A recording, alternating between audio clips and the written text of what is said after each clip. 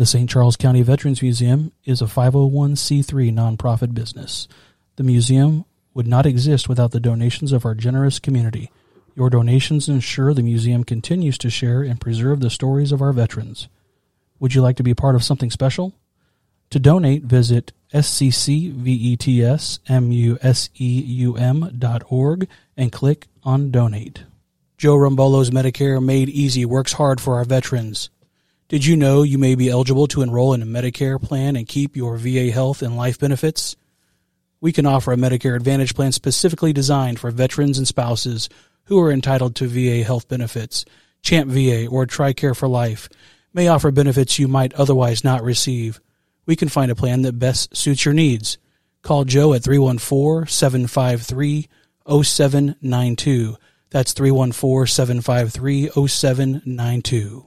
The Dog Tag Podcast may at times cover sensitive topics including, but not limited to, suicide, abuse, violence, severe mental illness, sex, drugs, and alcohol addiction. You are advised to refrain from watching or listening to the Dog Tag Podcast if you are likely to be offended or adversely impacted by any of these topics. Neither the company, host, director, or guests shall at any time be liable for the content covered, causing offense, distress, or other reaction. The information, opinions, and recommendations presented in this podcast are for general information only. The primary purpose of the Dog Tag Podcast is to educate. The views, information, or opinions expressed on the Dog Tag Podcast are solely the views of the individuals or guests involved and by no means represent absolute facts. The Dog Tag does not accept responsibility for their views or comments.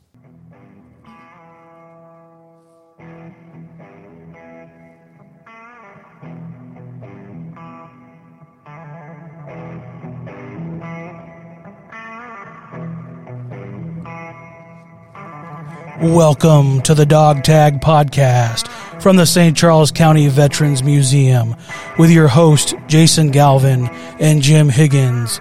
Today in studio, we have United States Marine Dominic Masters. Jim, go ahead and kick us off. Well, Dominic, welcome. We glad to have you here. Hey, guys. Thanks a lot for having me. We've gotten to know you a little bit over the years. I guess I first met you probably 2.5, 3 years ago. Yeah. Now, and I love your story.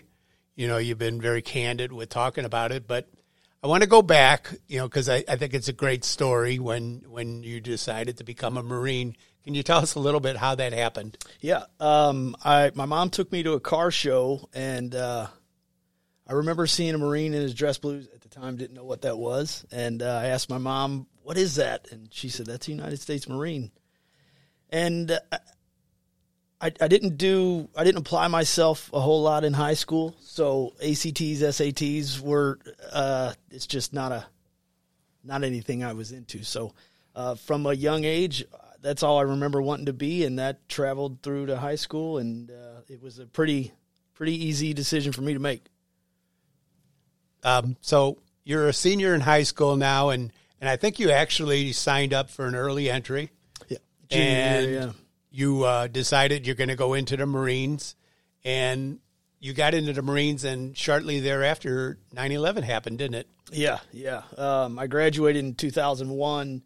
I had an original leave date from my junior year of September 17th, so a week before I went to boot camp. So that had to be very surreal, this going on, knowing you just joined the Marines, usually on the front of everything, and it had to have been a little scary. Yeah, it was wild. My mom worked for the USDA at the time, and they sent all government employees home. And she came home, and I had one of my going-away parties the night before, so I was kind of sleeping that off.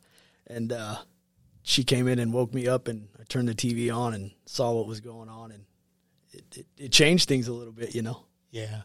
So you're off to boot camp, and I joke with Marines, and I hope they don't take it offense, but especially the Marines, and I get this from letters that they've wrote home. We have a lot of letters in our archives, and Marines especially seem to have that, oh shit, what did I get into moment when you get into boot camp those first couple of days. How was that for you?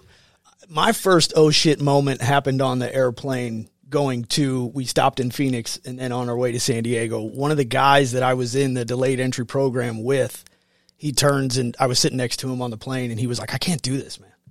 And I'm like, what are you talking about? We're in the air, we're 30,000 feet on our way. What do you mean you can't do this? And he's like, I'm getting off the plane at Phoenix. We had a little layover.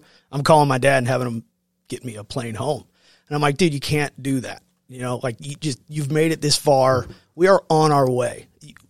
Are you going to tell your dad, like, this is going to be the story? This is what you're just scared. Hang in there. We'll be fine. And he ended up in my platoon through boot camp and he did great. And before we graduated, he was like, man, thank you so much for keeping me on that plane. But so that was like the first oh shit one. But yeah, when you arrive on the bus from the airport, they have you get on this bus and then you put your head between your knees. And I think I know it's just a mind game now, but they just kind of drive you around a little bit.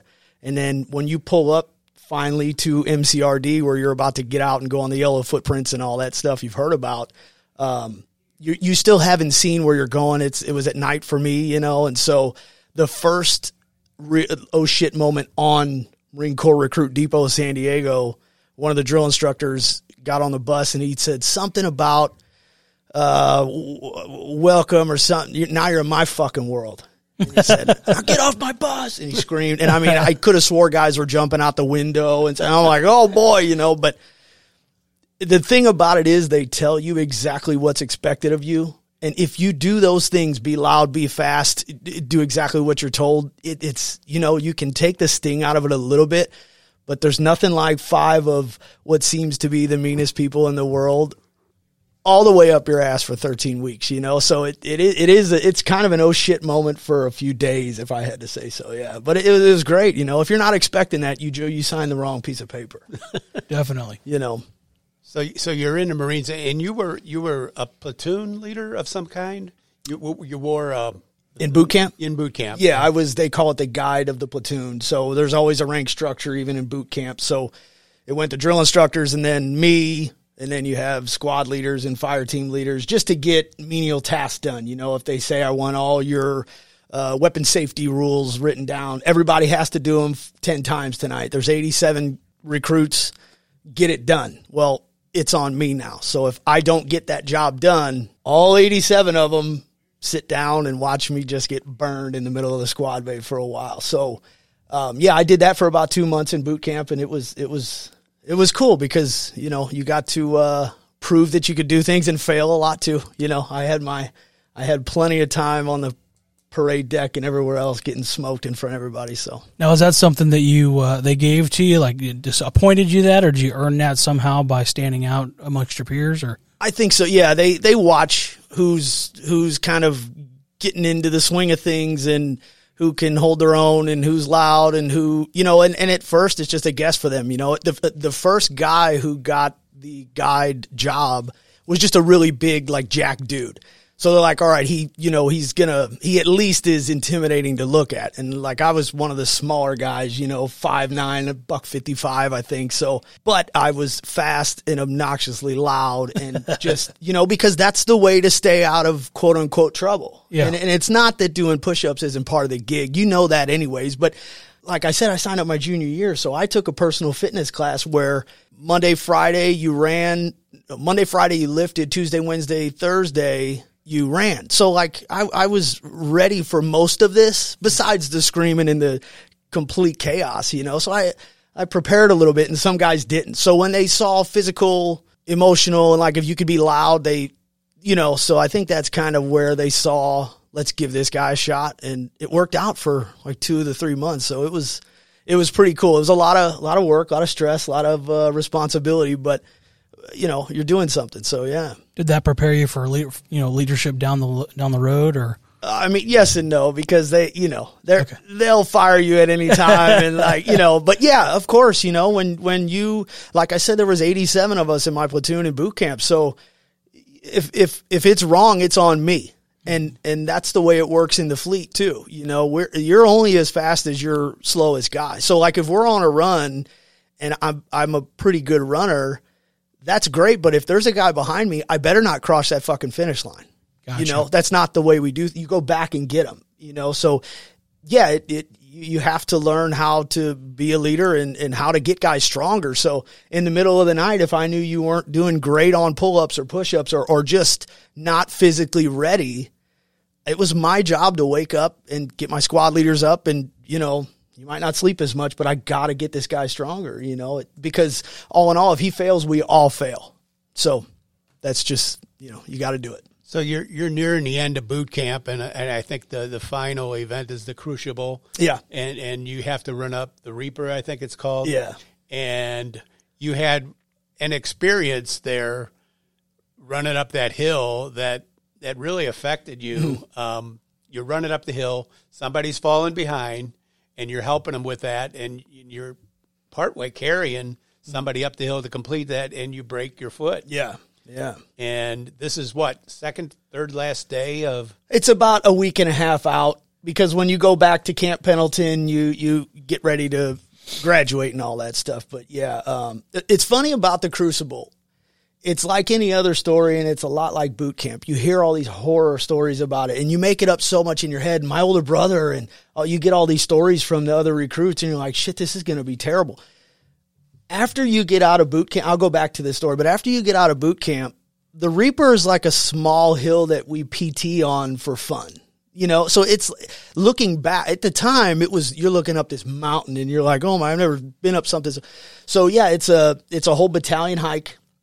And the deal is, well, and okay, I'll go one more time. I had gotten fired from my guide position, but they still knew who I was and that I could keep up. So my brother Noriega and they put us at the back of the whole platoon. And my senior said, if anyone falls behind you, it's fucking over. So Noriega and I looked at each other and like, well, now this is our job. Because they knew we were going to be okay. We were good at running and, you know, it wasn't going to be a physical problem for us. But still 2.5 months in, there were some guys that had not caught up. So here comes this guy, and he had problems, and I tried to help him and do my best, you know, to help this guy, and here he comes falling back. And the one drill instructor that was back there with us, he was like, uh-oh, here comes your first casualty. You know, he's just totally messing with us. And I'm like, Noriega, we can't let this happen. So he comes falling to the very back of the platoon. Noriega's like, I'm going to grab his pack, you grab him. So Noriega grabs his pack, and the whole time I'm like, you know how important this is for all of us to get up here and look good doing it, you know, because Battalion Sergeant Major, everybody's out there watching, and they're going to go, oh, Fox Company. It's not a good look when you have that kind of, weakness all this way into boot camp. So Noriega grabs his pack, and he's falling down, and everybody's so dramatic. It's like, it's not that big of a deal. You're in the Marine, you know. So I kind of pick him up, and I had to really just drag him up this hill. I didn't know it at the time, but when you're done with the Reaper, you go up to the top, get your Eagle Globe and Anchor. You're now, I guess, your drill instructors won't tell you this, but you are technically a United States Marine at this point when you get handed your Eagle Globe and Anchor. Best day of your life. Things are now going to be okay, you think, you know. So you go back to the squad bay, and they give you a medical, just a check over. And I remember taking my boot off, and it was tough to get my foot out of the boot. Now, I couldn't feel this. Remember, adrenaline, just crazy. Everything's just nuts. We did it. We're Marine. You know, this is what we've been here for. So I remember like trying to get my foot out of the boot, and I'm like, what is going on here? You know, I didn't have that problem. I finally get my foot out of the boot. It's double in size, and I'm like, okay, how can I hide this? Because I know what happens. If you get injured, they can send you back to, it's like a recovery platoon. Like, mind you, we've already got plane tickets paid for after boot camp. I'm going home, you know, I'm not staying. So he comes by, the one drill instructor comes by, and he was doing his check, and he goes, whoa, and he sends me off to medical. I'm like, immediately I was just like, everything that I've just done here is gone now because of so-and-so, you know, because you couldn't hack it, because you didn't get ready, because da-da-da-da. But again, it's my responsibility, right? So I get to medical, and obviously the Navy takes care of our medical stuff. And I remember these guys, and they're like laughing, like, he's broke, you know. And I've never been so ready to like lose my composure in my life, you know. So they put me in like a boot and on crutches, you know. Now I get back to the squad bay. The rest of the platoon's gone eating or whatever they were doing. My senior drill instructor, a man that I revere amongst all the men I've ever met in my life, you know, I come walking in. You're supposed to announce yourself, and there's a whole row of things you need to do when you don't just walk around. That's not the way this works. You have to request permission to speak. Not only, so I come walking in. I did nothing I was supposed to be doing. He's like, "Hey, what? Get over here," and he's like, "What's going on with you?" And I said, "My foot's broke." He said, because you're supposed to this recruit, And I'm just like, yeah, I never. My composure was down. My respect was down. I was bummed, and he was like, "So what's the problem?" And I said, "Well, I'm not going to graduate." And he's like, "Why would you not graduate?" And I'm like, "Well, my foot's broken. I'm not going to." He's like, "Don't worry about it. Go do," so it was like this weight, I'm like, okay, I'll be able to make it, because I think he knew I did what I had to do for another recruit, and I never gave him any problems really. So I was always doing what I was supposed to. So it ended up being all right. But yeah, man, when I found out my foot was broken, it was a bummer deal. So you graduated, then you go to advanced next. Where did you go there? So then you go up to Camp Pendleton for School of Infantry. If you're non-infantry, you go to a different school. But yeah, it's another 3 months of infantry training, land navigation, more weapons, stuff like that. So you go up there and you do another length of boot camp basically, but you're like off at nights and you can talk normally and go out to Oceanside and get your hair cut on the weekends and stuff. So it's a lot less, the boot camp thing's over once it's over. So yeah. I hadn't heard the phrase until a little while back. They used to call the Pendleton the Hollywood Marines. Yeah, yep. And what did they call the Camp Lejeune guys? Oh, I don't know. I don't want to be too mean, but yeah, we have our own little internal beef. They think we've got it easy, and they've got sand fleas to deal with, so they make a big fucking deal out of it. But they're a bunch of crybabies. Just kidding, guys. Just kidding. But you don't want to make a big deal out of it. No, I don't want to make a big deal out of it, but I'm going to talk shit. So anyway, 9/11 has happened, and you guys had to have a feel. You're in your advanced training now. You had to have an instinct that you're probably going to go to the sandbox sooner or later. Oh yeah. Well, the senior drill instructor every Sunday he had a newspaper, and whatever the topic of, which of course was what was going on. He would, "Well, you boys better tell your girlfriends goodbye, right where you're going, and all you grunts, right where you're going. The rest of you might end up there at some point, but you guys, so we had a pretty good idea it was going down either way. And then, yeah, the news and calling home and what the civilians got to hear was terrifying and everything else. So it didn't help anything. But yeah, so we had a pretty good idea. So take us to your move over to the desert. How did that go? When did you guys go, and how did it go? We were earlier in 2003, so we actually were going on our Westpac, which in a normal situation, non-combat, you get on the boat and go to Hawaii, and you get to make a couple stops at some Liberty ports, and it's kind of like a normal standard exercise. Well, we did get to make a couple stops, but then, of course, they had a good idea what was going to happen, so we got flown into Kuwait, and there was just nothing there. It was us. We went to a place called Camp Bulrush, and I've tried to find that, and I think it got renamed, which is why I can't find it. But when we got there were engineers on backhoes still building berms, right? So there were no, I hear now, like Burger Kings and stuff, and I mean, that drives me crazy because I would have loved to have Burger King at some point. But so yeah, we were just in this desert getting acclimated, and at some point a little bit later in the month, we were getting some intel, and we were able to kind of have an idea of what we were doing. So it was funny to try to work on combat in an urbanized environment, and all you have are like some cones on the desert floor to try to breach doors and stuff. So luckily all the training had already happened that we were going to get, and we had really some pretty good training facilities, and we had pretty good ideas when we were back home. So, we were able to work on that a lot, but yeah, when we were over there, we were just kind of waiting on orders. There wasn't a whole lot you can do. We were just getting used to the weather and how hot it was, and just kind of trying to get worked up, but there's not a lot you can do except stay in shape, stay in shape and drink water. It's the military way. Hurry up and wait, right? That's it. All the time. Yeah. Yeah. All the time. The whole environment over there, I think you made a comment one time to me that if they ever invaded Camp Pendleton, we could kick their ass. We got the home field advantage. Yeah. But it is a little bit different kind of warfare over there, and you probably didn't know what quite to expect. Very much, yeah. Camp Pendleton, without going into too much detail, we have, and this was 20 years ago, everybody listening, so I know things are better now and more advanced, but we did have a really good urban environment that we could train on. It was a small town, so that part was pretty cool. So we got to learn a lot about breaching doors, clearing windows, search, and we got to learn a lot about urbanized warfare. So that was cool, but it's Murphy's Law, if you always have a plan, and we had aerial photography and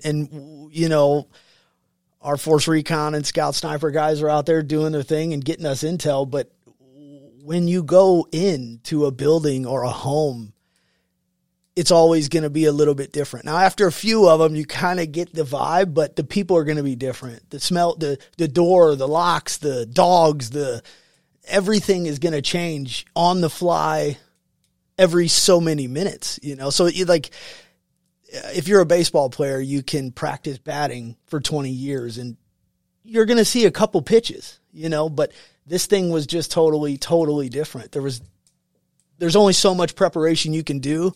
And then as grunts do, we figure it out when we get there type of thing, So you're not sure what you're going to see. You not many of the guys in your unit had combat experience. No. You were, for the most part, very new. Younger, yeah. And the night before, you're 19 about now? I was 20, yeah. You were 20? Yeah. And you're going in the next day. Yeah. They make you wear a chemical weapon suit, which, and it's in the desert, that had to have been just horrible, the anticipation and not knowing what you're going to see. Yeah, yeah. So when we did finally get orders, we moved up to 12 miles from the border. At night, it does cool down, but you're still in that mop suit. And when civilians ask me, what are those things you're wearing? It's kind of like having Carhartt coveralls on. It's filled with a charcoal and not to go into too much detail, but it helps in case of a chemical attack, which we were threatened with numerous times, right? So we had to drill for that too. You always have your gas mask with you. It's as close as your rifle. It never goes away, So when the air campaign started, because it's funny, being 12 miles from the border of you don't know what. Yeah, I know that this is Kuwait and that's Iraq, but you're in a desert. Everything looks the same. But being 12 miles from the border of a war, they're like, well, you got Firewatch. I'm like, look, I'll just do Firewatch all night. I'm going to be up either way. Nobody's sleeping, and a couple guys could sleep no matter what, and they piss me off every day. But, so there was no sleeping. And when they started the air assault, you could feel the ground shake, So it was, of course, scary. I wouldn't be the guy that's like, it's not that bad. It's terrifying, but there's a lot of excitement too, a lot of excitement. Were those mop suits on 24/7 or just when sirens went off? Or at first, when we first crossed the border, that was everyday gear. And it's funny because you have on your skivvy shorts, just your running shorts and a t-shirt underneath it, so you look completely ridiculous if you take that thing off. But yeah, just because the time it would take you, and also try to keep in mind that if a missile with chemical agents was coming, there might not be a siren. It might just go, of course we might have some kind of indicator, but it's a lot to do in a very short period of time. So yeah, for a while it just stayed on. And then if we did get sirens or if we did have any indicator, gas mask, and hopefully you don't have a chew in, because now you got your gas mask on and it might be on for a while. So there's no spitting unless you want to spit inside, and it was just a drag, but you don't want those chemical agents, we had to prepare for that. Got a lot of, anthrax and polio and all that stuff on the ship. So, you think you're prepared for it, but again, you can only be so prepared for something like that. So you're 20 years old. You're all ready to go. You know you're going the next day. Never been in combat. That had to have been a little scary. And, I think you've made the comment. The public on the news, they talked about the Republican Guard being this elite army. Yeah. So that just kind of threw a little bit more stress, attention there. And you're let go. And I think you used the term when you told me before, the devil dogs unleashed. Mm-hmm. I mean, certainly an aggressive, style of attack and everything is something that you guys use. But so you're heading into the country, and tell us about those first few minutes, first few hours, and when you went in. Well, the story we got from our translators that we asked nicely to work for us was that Saddam and the Republican Army went through to all the homes in the southern Iraqi cities and said, military-age men, you either come with us or everybody goes. So, I mean, I don't know what kind of man you would be to go, screw that, mom and sister and grandpa, and they all live together, there's 15 people in a home, so you got to get up and go. So when we crossed and finally got out of I was attached to an AAV unit, an amphibious assault vehicle. So when we got out of those, they had holes dug in. I mean, there was a ton, there were hundreds of them. A lot of them, because we had to clear every hole, like nothing went uncleared, because it's our job to clear so everybody behind us knows that there's hopefully not going to be a threat there. So we had to clear everyone and everything. A lot of them, they didn't want to be there anyway, and then especially when they hear us screaming and yelling and all the 50 cals going off in Mark 19, they wanted nothing to do with it. They were there against their will anyway. So a lot of them would surrender. And then you'd have some that would throw pop shots and then surrender. And it's like, well, that's not how this thing works. And then some that wanted to be there and thought that was their job. And okay, good job.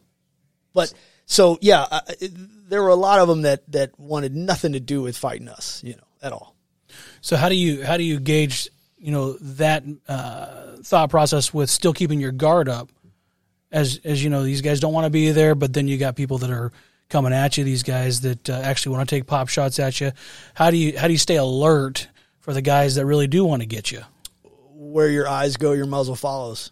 And if you have a weapon, you're enemy. If you don't, we can try to get through this. And I don't have a problem with you if you're not enemy, But if you're shooting at my guys, well, that's a problem. So yeah, I mean.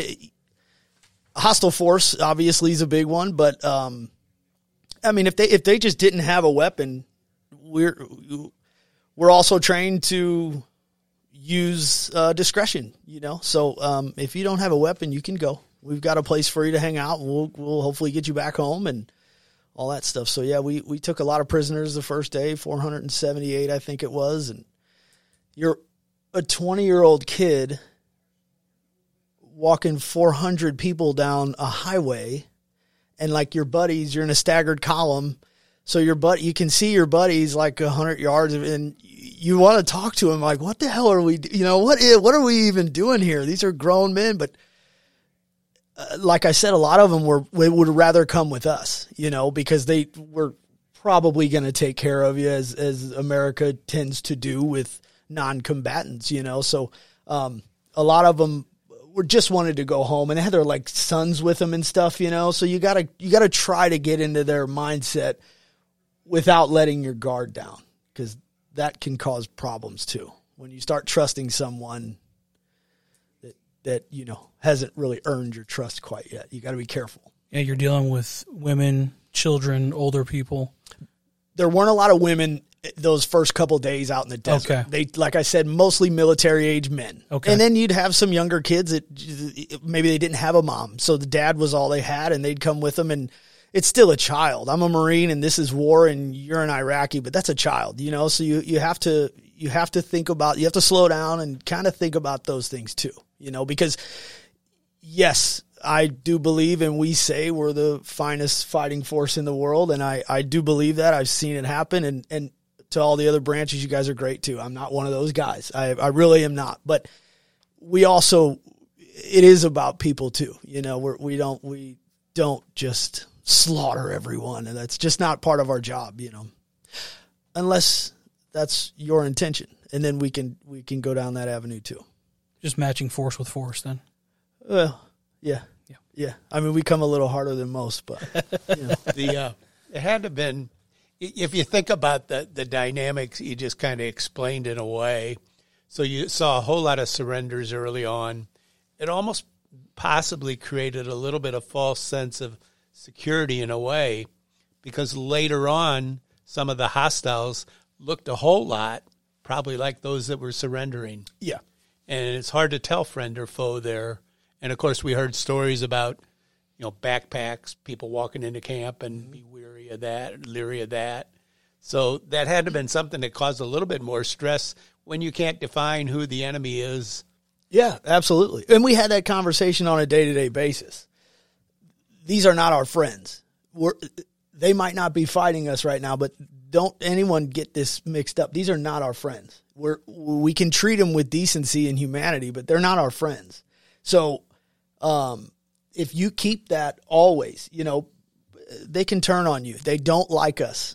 We're infidels. They either want to, you know, recruit us into their religion and their way of life, or kill us. The enemy, not the civilians so much, but that's how they feel about us. So to let your guard down is a big, big mistake. And there were some guys who, you know, they would kind of offer us like food and stuff sometimes. And the guys like, you should try this pita bread. I'm not fucking eating anything from here, you know. And they're like, dude, they're regular people. I'm like, you don't know that, you know, and I don't have to be mean to them to not want to take gifts. I'm just not doing that. And we would protect your home too. You know, when people needed our help, we would help them. But in the beginning, this isn't a humanitarian effort yet. You know, good point. That's not what we're here right now. It ended up being that, but at first, the shock and awe is exactly that. You know, so you have to treat it as such, and letting your guard down is a big mistake. You know, you mentioned the first days of war and being young and stuff like that, and no one's ever prepared to, you know, have a friend that becomes a casualty. You know, I know that that's pretty painful, and it's hard to mourn in the heat of battle. How did that look like for you? It happened really quick. The first day, the first few hours, we all have. It's not called a kill number. It's called something else, but you have whatever your drug allergies are, your blood type, and then this number, right? So not that we knew each other's numbers by heart or anything, because that's a little crazy. We got enough going on. But we heard this number come up, and it got around that that's Gutierrez, you know. And, yeah, they flew him out, and while we're all kind of looking at each other and trying to figure out what happened and what is this real type of a thing, you know, the helicopter leaves and it's like we still have to go. So yeah, there, you know, you don't sit around and have a meal and discuss it and you know, you have to keep moving. And so definitely not forgotten by any means, but there's still this thing in front of us that's coming at us and doesn't want us to be here and this job that we have to do. So when we would get a chance, you know, what the fuck, man, what just happened? You know, we would kind of talk about it, but then like, you got to get back to work. And so it is tough because here, you know, you lose a friend or a family member or whatever. It's like, you know, there's a wake and then there's a funeral and we all get together and go through all these fun stories. And it's a very sped up process of doing that in the middle of hell. And you have to keep going. And everyone's sorry that you have to keep going. It's not that any of us are like, oh, I'd rather be here and keep doing this than go mourn our brother. But you don't have that choice. The choice is gone. So it makes what you have to do just a little bit easier, I guess, because there is no choice. We were talking before we went on the air, talking about it, and there is no time to mourn. You just got to keep moving along, or you become another casualty. Yeah, I'm sure. But there is coping mechanisms, and one of the things that I hear about, and anytime I'm with at least two Marines or more, you hear some of this, but there's a dark humor that you guys kind of use as a release. Some of the sometimes. worst. Yeah. And can you talk about that a little bit? Our job, one example, if it starts to rain for some reason in Southern California, it's like, get your shit, we're leaving. And we're like, well, I thought we had the day off. They're like, no, it's raining.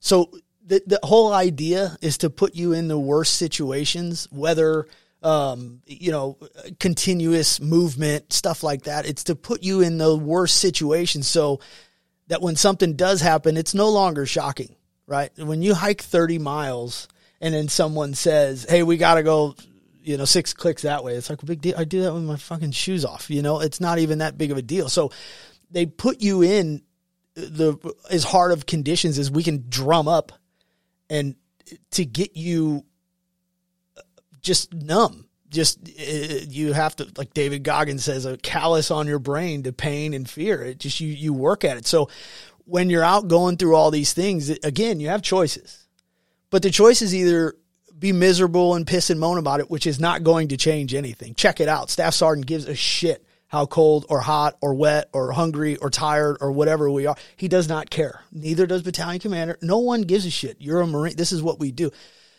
So while you're in the middle of doing all these activities that are really hard and it's hot and it's shitty conditions, the one thing that I think we all have in common is that terribly dark and just evil sense of humor. And it's so wrong. We've talked about it before. My wife has heard me on the phone with some of my guys, and she's like, babe, you cannot say those things. And I'm like, oh, yes, I can. This is the place that there is no politically correct when it comes to a platoon or fire team or battalion or Marine. You say the worst stuff you can think of, and it gets a laugh almost every time. And it's great because that's all you have. You look over at that guy, and he is miserable, if not more than you are. And so you're like, I'm not going to say these things on the air, but you have to do it because then it breaks the thing. It's like, fuck it. At least we're in it together laughing. You can laugh or cry. We don't cry that often. So just laugh it up, man. And so, you would find what really gets that guy's goat and just tug on it. And it's great. It's great. It's a way to pass the time. So you're about a month in now, and you're working security. And there's a lot more interaction with the Iraqis and likely stress. How did you feel about being close to civilians and kids? Was that more stressful than combat itself? I didn't like it at all. I hated that part of it. The downtime, meaning, and when I say security, it's like we would go through, so you would have this checkpoint for a few hours or whatever, then I would. Or, our company or platoon or whatever would. So we're like checking cars and it's just really boring, and no, I don't want to deal. At that time, I did not want to deal with civilians at all. Not that I wouldn't, and not that I would be harmful to them. I didn't like that part of the job so much. Some of my guys loved it and they could kind of interact, and we knew a little bit of the language enough to kind of get you in trouble, I guess. But, no, and the kids and stuff, I've got some photos and they're all just surrounding us as we're patrolling down the street. And we had gotten word that the kids, because we have grenades and we have stuff all over us, and we had gotten word that it's not so far-fetched that this kid's dad or someone wouldn't have maybe taught them how to pull a pin on a grenade. So, I thought about it like feeding a stray cat. Then they keep coming at you. So I had to kind of be a little aggressive at first and then just keep them away from me. I don't want to be mean, but I'm not going to die because some kid grabs it, because there's like this photo I have, there's 30, 40 kids around each one of the guys. And it's like, get them away from you. And we got enough problems with all these windows and avenues of approach and potential, sniper shots and stuff. Like I am not paying attention to these kids wanting my food. It's like, so get away from me. So my platoon commander was finally like, hey, man, you got to settle down a little bit. And I'm like, I can't really follow that order, sir. And he's like, well, then paint your face or something so they know that you're the guy. So I remember I put like 2 black stripes on my face. And then, so the one photo my buddy had, I'm all by myself like I was supposed to be. And everybody else has got all these kids around them. How'd you do that? I'm like, well, you just have to. have a hard time trusting over there. That's not my job, you know. I know it sounds aggressive, but well, I can understand where you're coming from. I think is that you got 40 people around you don't know, right? And you don't want to take any chances. I can hear what you're saying there. Well, and I'm not in O'Fallon. I'm in southern Iraq. Right. This isn't a place that we came to hang out. We're like, if I want to go hang out with kids, I'll go home. I got nieces and nephews. You know, this isn't the place for that. Well, Dominic, a lot of people that think about war that aren't military veterans look at it from the perspective of like movies, you know, what they see in movies, you know, and in the real world, you're not in combat 24/7.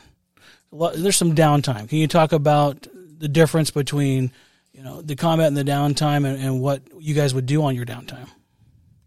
Over there, downtime was like sleep, try to sleep. Right. And then, so you would dig your fighting positions and get in a defense a little bit if there was any quote unquote downtime. And there was, don't get me wrong, but, sometimes you'd get mortar fire. Well, one mortar round is enough to fill in your holes and move out and go somewhere else. So downtime was kind of sometimes at night.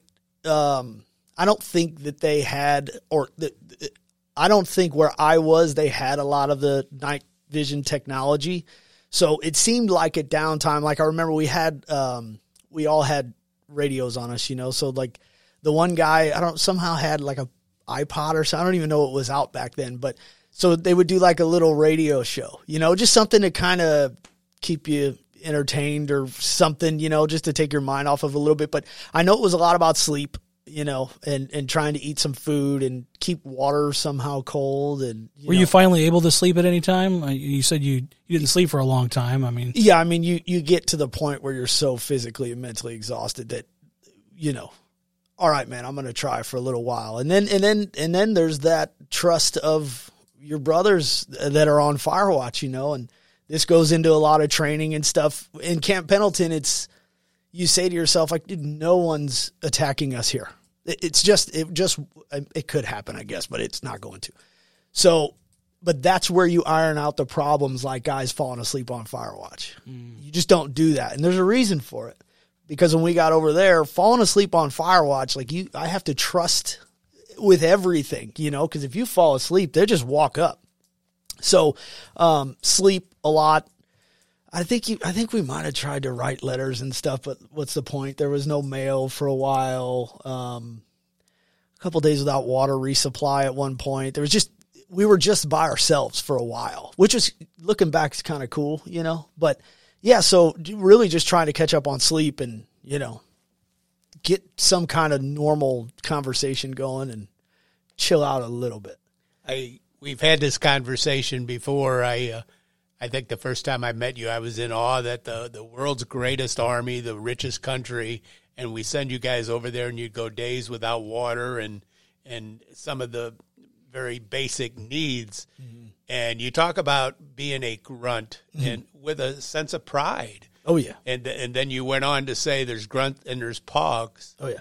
Can you tell us a little bit about that? Yeah, well, a pogue is a personnel other than a grunt. So it's everyone else, basically. Again, I love all branches. Big disclaimer here. The pogues, someone has to do that job, and we love them.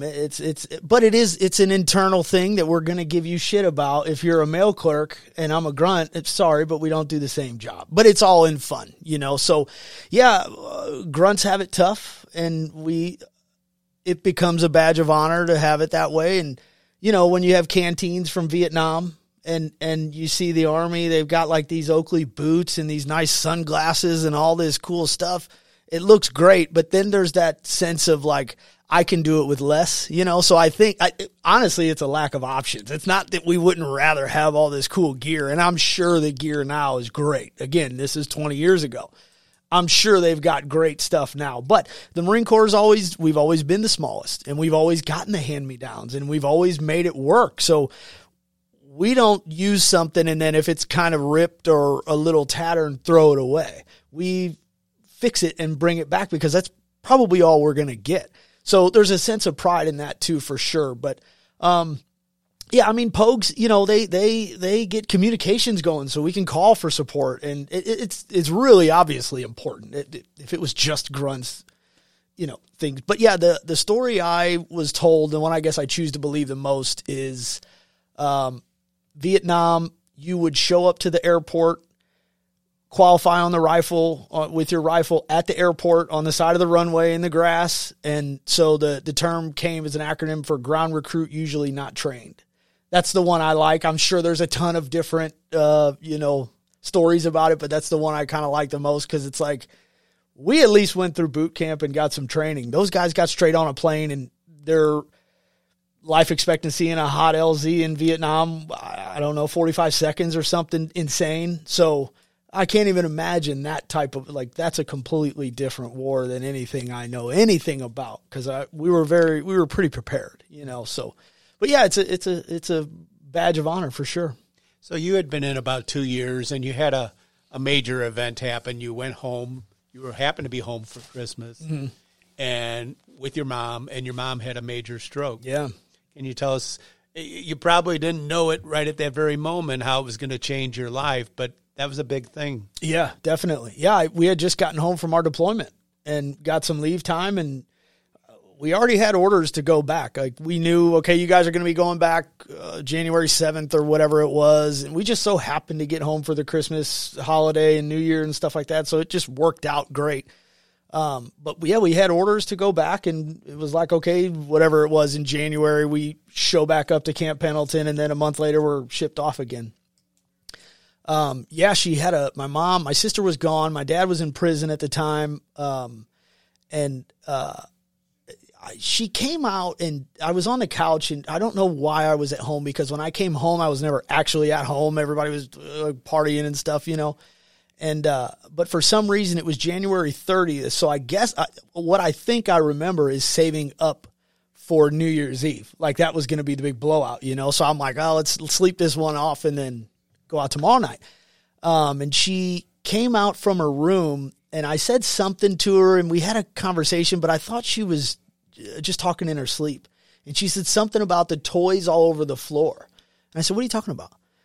And so she sat down next to me on the couch, and I said, hey, are you thirsty or something? You want a glass of water? And she kind of shook her head. So I went in and got her a glass of water. Now, my mom's single mom, bartender. I know that she's right-handed, right? So when I handed her the glass of water, she reached up with her left hand. And I'm like, okay, stop. I was like, I know you, and you've never grabbed for anything with your left hand first. What's going on? And she looked up at me and just had this look in her eyes. And I'm like, holy shit, So a friend of mine at the time, her mom was a registered nurse, and it dawned on me to call her. I'm like, hey, what's going on? And my mom, and I kind of told her what was up, and she gave me a couple little tests, like have her squeeze your fingers with both of her hands. And I'm like, yeah, the left one's got nothing. She's like, get her to the hospital. So, yeah, I rushed her to the hospital at 42 years old. She had a major stroke, yeah. So the first thing you do when something like that happens and you're at home is call command and let them know, hey, listen, this is what's going on. So they said, all right, for now, you're going to check in with the reserve unit at the airport, and that's who you're going to be attached to for now. And so I thought that was like, all right, I'll call them or go up there or whatever they need me to do, and then I'll be flying out like normal. Well, my mom was in ICU for about 2 months, not doing good, didn't really think she was going to make it for a while. And so I was attached to that reserve unit up there, and it passed the point in time when 2nd Battalion, 1st Marines left. So as time went on, the reserve unit, it wasn't an ultimatum. I mean, I still had a job, but it just wasn't a grunt. It wasn't an infantry job. So the commanding officer up there was like, well, we're getting ready to go. You can go back with us. And I'm like, great. What do you guys, any infantry? What do you guys do? And they're like, no, we're a reserve unit. And I said, okay, so what are you going to be doing? Well, we build chow halls and kind of take care of restrooms and shit like that. And Pogues are great. We need them. We need reservists. Reservists are great. It has to happen. And I love those people. They're great, and they do a great job, and they're still Marines, and they're still Army, and they're still Navy. That's just not what I signed up for. When I went in that recruiter's office my junior year, I was the dude that pointed to the cool looking recon guy on the poster on the wall, you know? So I was an easy enlistment. He was like, cool, sign here. Anybody idiot can be a grunt, you know?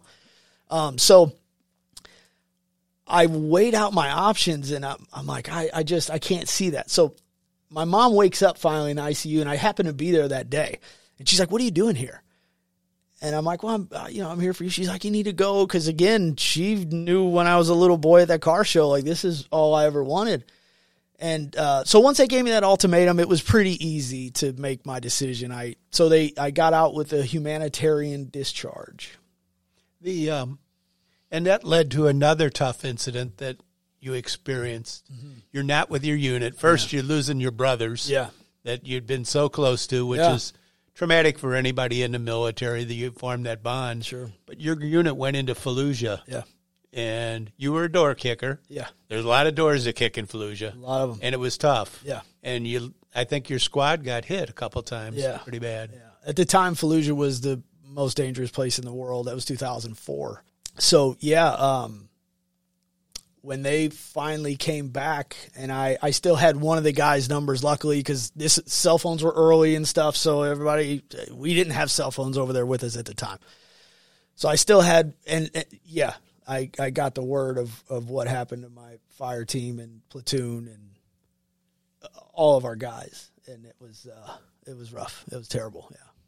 You actually, I think one of the point guys, you actually lost him. You felt like you would have been there, maybe it would have gone differently? No, not at all. Because the story, so I was a point man too.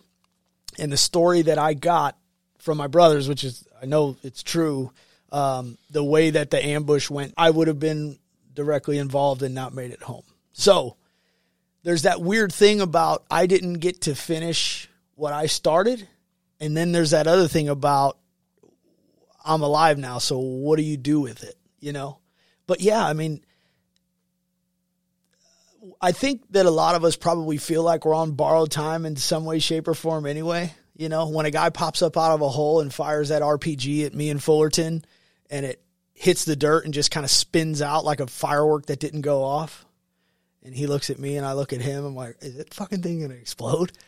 And we just slowly start walking backwards. Like at that moment, I'm on borrowed time. That was it. That thing's got a 30-meter kill radius. We were 10 away. I mean, it was over. So, it's really strange. I've worked on how to figure that out, but forever it was hard to even talk to those guys because I was supposed to be there. No, I don't think I could have done a better job because I know the guy that was the point man. I know he came up and he went through the same kind of stuff that my senior Marines taught me. So I know he was taught well. I don't think there was a chance one way or another. From the way that the ambush went down, it was tough. So no, I know I couldn't have done anything better than that Marine did. So you effectively transitioned to civilian life, an abrupt transition. You always wanted to be a Marine. Would you have possibly stayed in for life? Or? I had a lot of goals. I wanted to turn around and be that drill instructor. That was a huge goal of mine. I wanted to do some other things in the infantry stuff, at least try, sniper platoon. I wanted to try some other things. I can't say, I don't think it'd be a smart thing to say I was a lifer because that's tough to do in the grunts, 20 years of that, but it happens all the time. There are Marines and Navy and Army that do it all the time, so it can be done. I don't know. I just don't know, but that's the thing that I think I struggled with the most was that it was so cut short. I had no plans, after high school, I had a plan. I'm going to the Marine Corps and then what are you going to do after that? Don't ask me that question because I don't know, man. This is a big enough choice to make in and of itself. So now I have no clue what to do. No clue what to do. Everything I've just worked so hard for, this bond that I've just made, these awesome people that would actually give their life for me and I would do it for them. They're gone. They're busy. Some of them didn't make it. And I'm by myself surrounded by people who have no clue. No clue what I am or what I've done or where I'm going now. And you just take a shot and forget about it, which is not a good idea. So that civilian life you just kind of been thrown back into, you don't have a plan, that had to have been tough. Oh, it was the worst. It was the worst thing. Yeah, I was able to be there for my mom. That part was great. My mom did nothing but she raised me by herself, me and my sister. That part was great. Being able to help her was awesome. Don't get me wrong. But yeah, my plan was completely shifted. I made a left-hand turn and was not supposed to. It wasn't planned, is what I mean. So yeah, it was really hard to deal with. It probably took you some time to get over that, Yeah. and to readjust, since it was so abrupt. A lot of times the military had a plan to transition all the soldiers to the civilians, but that didn't even come into play since it was so abrupt. No, they have, it's called temps and taps. It might be something different now, but it's a couple weeks of paying bills and at the time managing a checkbook and stuff like that, so they have things that I know they're better at it now. But no, I didn't even do any of that. When I made my decision that I wanted to get out, because I did ask when I was up at the airport, I'm like, how about this? Can I ride over there with you guys and then just catch a ride? I'll go hook up with Echo Platoon or Echo Company, and we'll be good. They're like, that's not the way this goes. You're with us, and then after you re-enlist, you could go back to the grunts, and I'm like, and then start all over again. So once that option was kind of taken away, I didn't know what to do. No idea. Well, your exit was unplanned, and we've heard a lot from veterans that even as far back as 20 years ago, even longer, that the government, the VA, didn't know how to deal with PTSD or didn't understand it fully or the effects of it. And maybe the people that still need help today aren't getting the help that they need in different fashions that it comes across in their world. Have you seen any change in that in the present? Do you feel like the VA is getting better at helping with PTSD, or do you feel like you're able to ask for help and be able to get the help you need versus getting medicated, things like that? I would like to hope so. I really would. You're right. 20 years ago, I know that this wasn't the VA stance, right? So I'm not speaking for them, or clearly am I a medical professional. It seemed for myself and a lot of guys that medication was easy to come by. So what I thought about that was, if we medicate these psychos, they'll at least be calm, right? Well, the issue that I had personally with that, and I can only speak for myself, was that since a lot of my civilian friends and family didn't know what I was going through, it was this celebration, right? So now I'm medicated and everybody wants to buy me a drink. And so that is just a terrible idea, because one should not go with the other in any way, shape, or form. So I did a lot of therapy, but at the time, I believe that medication was the key. I needed this, that, or whatever, I thought that was the right thing. So it was so easy to get. As a matter of fact, they would mail it to you. So when you're getting psychoactive drugs and painkillers and stuff in the mail, and you have to show up like once a month to see these doctors. So it didn't work well for me. Now, there are plenty of men and women who do what they're supposed to do and aren't at the bar and stuff, but I just wasn't one of them, unfortunately. I wanted to forget. So to me, it was an easy way to forget everything. About halfway, 10, 11 years or something, switched from the VA to civilian psychology and psychiatry. Got off all the medication and stuff. And I found, his name's Dr. Shapiro. He's here in St. Louis. And my wife, I had this group of people that are the reason why I'm still here. And I think the thing for me that made the most sense was I didn't feel shuffled through this line. I didn't feel like, all right, next. I felt a different connection with the civilian doctor. So that made it a lot easier for me to kind of open up, because it seemed in my story, I would start, and everybody wants to do the Freudian thing, right? Where they start at childhood. Well, how was your upbringing? Well, then, so I tell you all this stuff and kind of let you in. 2 weeks from now, when I show back up, it's not you, it's someone else. So now I got to start over. So I don't know how many doctors there were that I'm going back to my childhood. I'm like, I don't want to fucking talk about this anymore. You know, let's move on to, what do I do now? And so I did not, maybe I didn't follow the program. I'm sure I could have done better, but I think that they've tried very hard to do better with the men and women coming home with the PTSD thing. I sure hope so.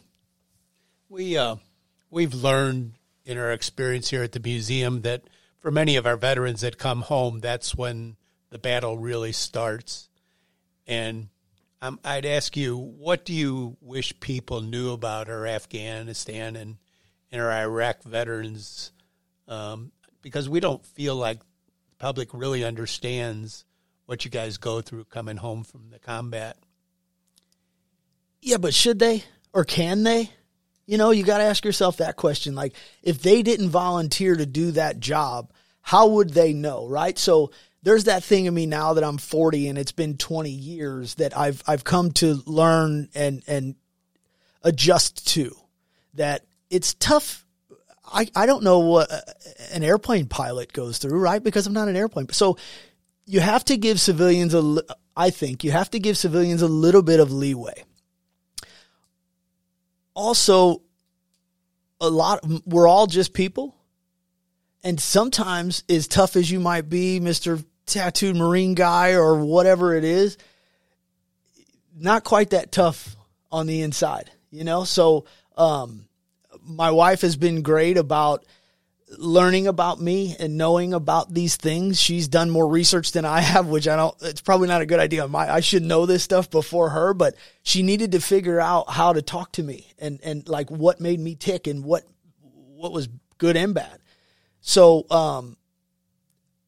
I think if there's just a little more conversation, I think it would help a lot. But as veterans, you got to take it easy on civilians too, because they're basically pogues.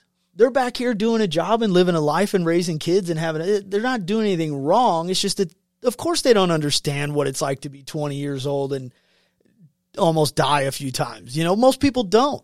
So you kind of got to give them a little bit of leeway, but, gosh, what do I think they would? Yeah, there are a lot of hurt people, you know, and just talk to them and let them know, like, you're doing okay, you know. I think some verbal reinforcement can help a lot. Well, thank you so much for sharing your story with us, Dominic. Is there anything else you want our listeners to know about your experience or about your struggle, anything like that, before we sign off?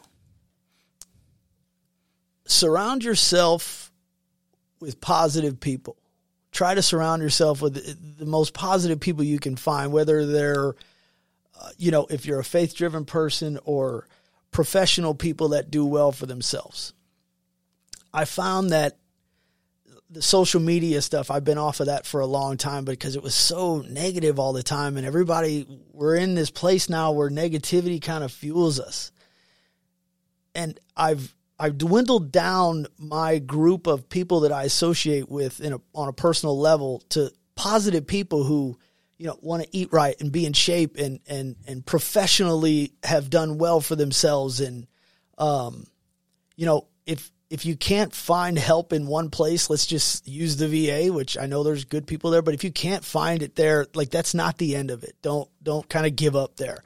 Keep searching for it, eat right, try to exercise, do things and to keep your mind moving. Go to therapy, talk to someone. It's not weakness and all that other stuff. I think it gets a bad rap to go to see someone to talk about it, but we all have way too many friends that went down the suicide route or overdose or whatever. And it doesn't have to be that way. You can do that job and still be productive and a good husband and father and friend to people and help people. Try to be nice to people. And just because they don't understand or tell you thank you for your service doesn't make them a motherfucker. You know, they just don't get it, and you don't get their life either. So you kind of got to take it easy on people and just try to help people and be nice, you know, and stay out of the bar and off of the drugs and, you know, do some push-ups when shit gets hard. You know, that's what we had to do when we were in. Why all of a sudden did we forget that?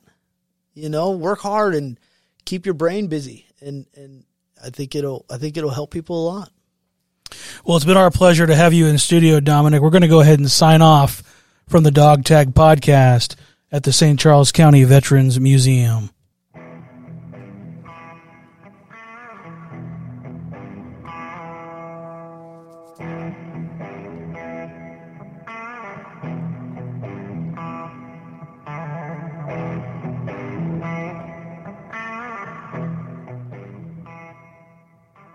The Dog Tag is brought to you by the St. Charles County Veterans Museum. The museum is a 501c3 nonprofit business. Do you like our podcast? With your support, we'll continue to bring you great programming. If you'd like to donate, go to sccvetsmuseum.org and click on Donate. This podcast is sponsored by the Renee Esri Allstate Agency, located here in O'Fallon, Missouri. She is licensed in Missouri and Illinois and focuses on your personal and commercial insurance needs. Her office is located at 2764 Highway K, O'Fallon, Missouri 63368. She can be reached at 636-379-9556 or by email at reneeessry@allstate.com, reneeessary@allstate.com. If you are shopping for insurance and want an active agent that will educate and advise you on the coverage you need, reach out to her.